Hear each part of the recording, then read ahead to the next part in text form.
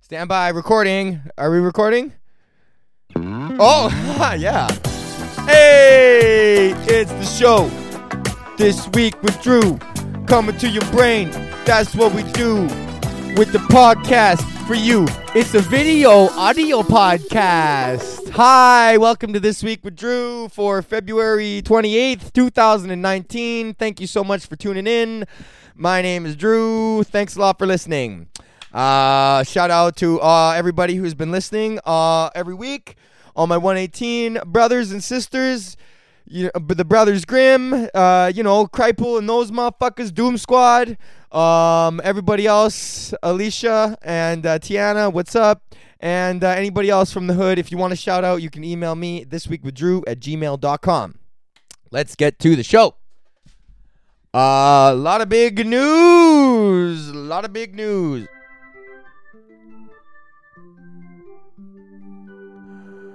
Time for big news with Drew. Big news this week. We got big news in the world of the Oscars. Nobody likes the Green Book movie because it was racist. I guess I didn't see it, but it's racist. So fuck you for even watching that movie. I guess because it was racist. How dare you make a movie? I love how people have to be like, congratulations to Mahershala Ali for just, you're so brave, but fuck that movie you were in. But you, for winning your Oscar, you're so brave and what a dignified minority, but fuck your movie. It's like, what? Is he good or not good? Is the movie shitty or not shitty? Like, you can't. I don't know. So whatever. Good for them. Fuck the Oscars. Spike Lee is the shit, man. He looked like Waluigi. I saw that joke on the internet and I was like, fuck, man. I made that joke first. I guess it's low-hanging fruit, but Spike Lee did look like Waluigi. Okay, so what else? I got a piece of paper so I know what I'm talking about here. Big drama in the Canadian comedy scene this week. SiriusXM changed the programming of their channel 168. I'll just sum it up pretty quick. Channel 168 on SiriusXM Satellite Radio Canada was dedicated. It was called Canada Laughs, and all they played was independently produced Canadian albums, stand-up comedy albums. They weren't getting the ratings that they were looking for, so they decided to approach Just for Laughs Festival, who's got a backlog of comedy going to the 80s, and said, hey, can we play your guys' backlog? You'll get all the royalty payments. You guys are stand to make a couple $1 million off this, minimum.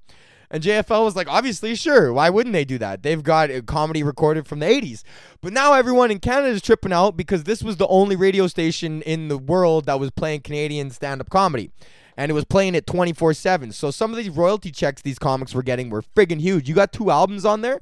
Man, some of these guys were making like 10, 15, 20 grand a year off that. And everyone's freaking out right now because they were using that money. Lots of comics were using that money to live in the States and just pay their rent because they couldn't get a job. You know, your visa is for an entertainment visa. So now everyone's freaking out. But man, I'm not freaking out. Number one, because I've been doing comedy 10 years and I've made a living for the last 5 years, no problem. And number two, I submitted my album to Canada Laughs and I got told that there was too much swearing in it for them to play. So fuck that, man. Fuck y'all motherfuckers. If there's too much swearing in my album, then you can go fuck yourself. So I submitted my album to get played on the radio station. They said no. Oh, sure enough, 6 months later, the radio station's getting canceled. So why? Maybe you should have probably been playing my fucking album. So everyone's freaking out right now talking about writing their members of parliament, which I think is, we got to do that. You got to have some sort of, there needs to be, man, it was the only infrastructure that we had to scale as a comedians. Like if you got your album on channel 168, that was the only like source of like steady income that you could really provide yourself if you ain't a road dog. And now these 20-minute middles who ain't got that hour and we're living off them residuals, gotta hit the road now, and they are freaking the fuck out because they never drove 8 hours to bomb in Estevan, Saskatchewan, but this fucking guy has, and I got the hour to back it up. And I ain't never bombing in Estevan again, but I'll fucking go every time. So yeah, a lot of 20-minute middles just freaking out right now. It is kind of whack though, like I am pissed. Yo, also Edmonton canceled their Just for Laughs showcase. First of all, That is the fucking stupidest thing I've ever seen in my entire life, okay? Sirius XM approached Just for Laughs and said, can we play your catalog of 30 years of comedy? What do you think? They're going to say no? And then you're going to... What? Oh, that was my Siri. Holy fuck, that just freaked me out. But what are you going to say? No? You know what I mean? This lady flew out to Edmonton for a showcase. And now you guys aren't going to showcase because the two giant companies made a business deal that has nothing to do with you. And I can guarantee you not a single Edmonton comic who canceled their Just for Laughs showcase had an album playing on Sirius XM channel 168. Buddy. That's the dumbest fucking shit I ever heard, man. You didn't stand to lose a cent on this, and then you cancel your Just for Laughs showcase in solidarity of comics that couldn't give a fuck about you, man. What are you, stupid? It's not a scab thing, bro. This doesn't have anything to do with our side or the entertainment recruitment division. We are client facing, okay? This has nothing to do with the client facing portion. We're the entertainment, that's the business, okay? And I understand that we need to fight and take action for this because Canadian comedians have been taken advantage of for far too long, okay? However, this is still a capitalist society, and there's no reason why a privately held, individually owned company like SiriusXM should have any sort of responsibility to us as stand-up comedians, man. It's their fucking business, dude. It's their fucking business. If they weren't making money and people weren't listening to channel 168, maybe there was a fucking problem with the curation, dude. Maybe there was a problem with the content. Maybe some comics got their shit on the air before it was ready, or got their shit on the air, got a good album because they were in a room full of like-minded individuals who really understood where they were coming from, and they were able to murk for that 25 or 35 minutes, however long your album is. But in the real world, maybe those jokes don't necessarily translate. I don't know. Sour Grapes a little bit. I submitted my album, and they said no. So I didn't lose shit. But I do feel like it's a time that we should mobilize, and I think that there's a good the way that we can mobilize is we truly need to talk. It's not about Just for Laughs. It's about the money dudes at the top, the people who decide how much money is going to be spent on Canadian content each year. Because right now it's like minimum wage. They want to spend the least amount possible to maintain that necessary CanCon law. And Canada is in such a unique position as a country because no other country in the world is inundated with another country's culture as much as we are. Canadians know everything about American culture. Even if we don't know, we still know. Like yes, I've never been to a fucking Jack in the Box, but I could tell you that they serve tacos for some reason. We just know that because we're inundated. That's why these CanCon laws came to fruition, because if we didn't have them, we would erode our identity as uniquely Canadian. We need some sort of reinforcement of what the Canadian identity is. Otherwise, we'll just be eaten by America. So these CanCon laws are super important.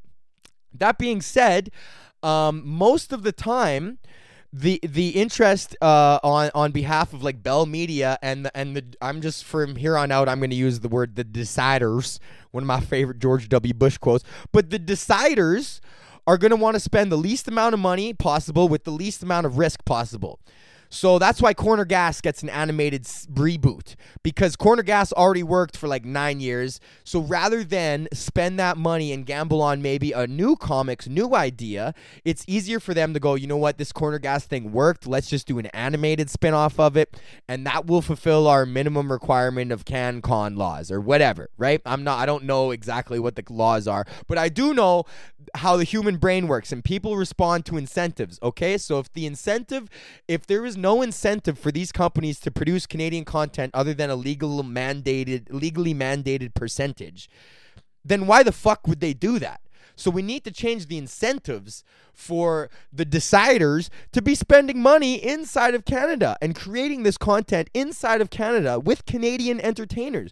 There's a reason why there's so much brain drain, is because we're we're self-deprecating, and anybody, and even I feel this way, is like, oh, it's a Canadian movie, like, oh, that's gonna suck, or it's like, oh, it's Canadian, well, that's probably gonna suck, because we have this like self-deprecating idea about ourselves that if we were any good, we would have left already. Which is not true, man. I don't want to live in America. Fuck America, bro. Like, dude, what's going, other than their entertainment industry, everything else about that country is super fucked up, yo.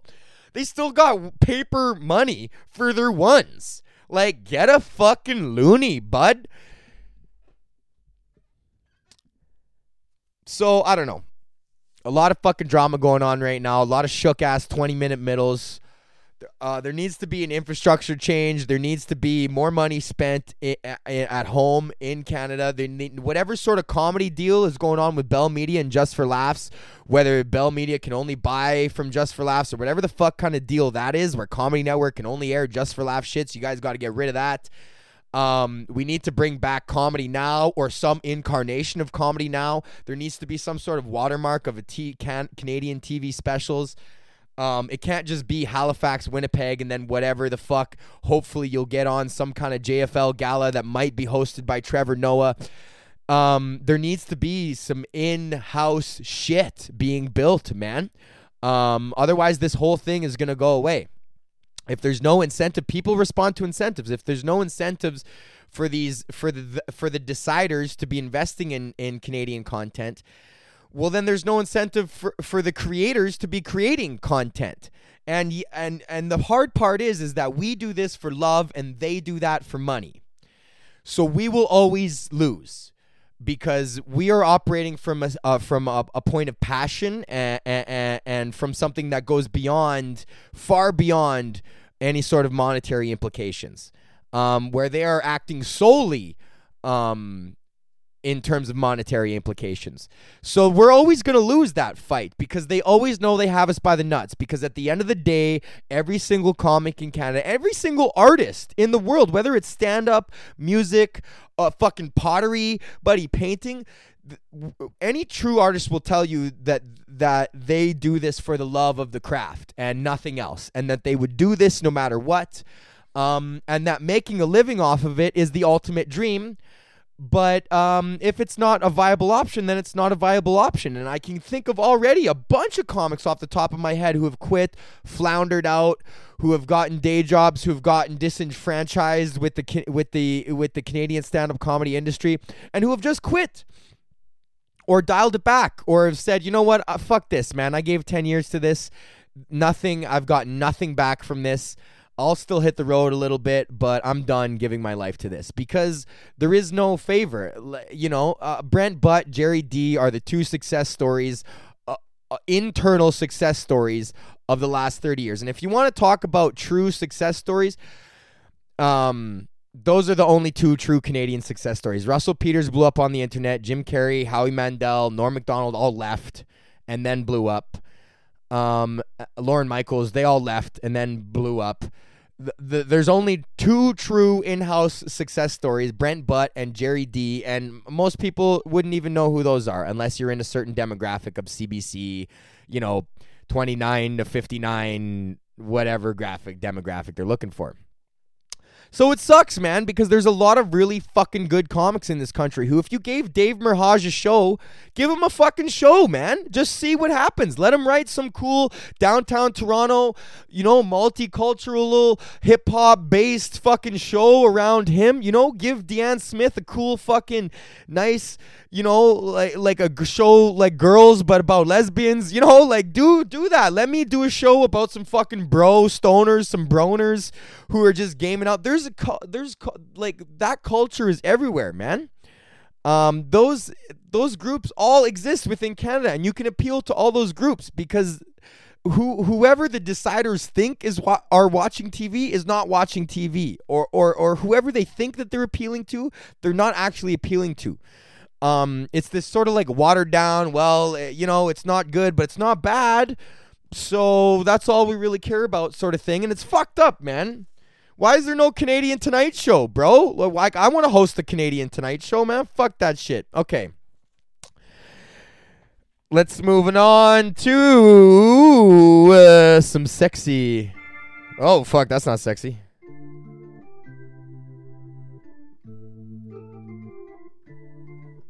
It's not sexy either. Big episode of The Bachelor. Kaylin just got blindsided. Cassie is a snake in the motherfucking grass. Colton, if you pick Cassie, you're a fucking idiot. Clearly, Tayshia's the one who's most in love with you. Then Hannah G. Then Cassie. Kaylin loved you, buddy. She wanted to marry you like hardcore. You're watching videos on who has a projector on their staircase. First of all, I don't understand what kind of person has a projector on their staircase. But Colton, buddy, this ain't the one, man. Cassie ain't the one. I can tell you right now, bro. She knows it too. I can't wait for the fence jump scene, buddy. Colton, I've been waiting for this all season. You hop that fence and you feel your heart, man. You feel your love. You feel your emotions. All right, in conclusion, there's a lot of shook-ass 20-minute middles, so we're going to have to hit the road right now. There needs to be a lot of change in the upper echelons of the Canadian show business. Rap included, music industry included, and television and comedy, okay? I can't speak to anything else, but I do think there needs to be changes. And, yeah, you know, fucking Kaylin, we'll see you on The Bachelor in Paradise. Okay. This week with Drew, zooming in on my nose.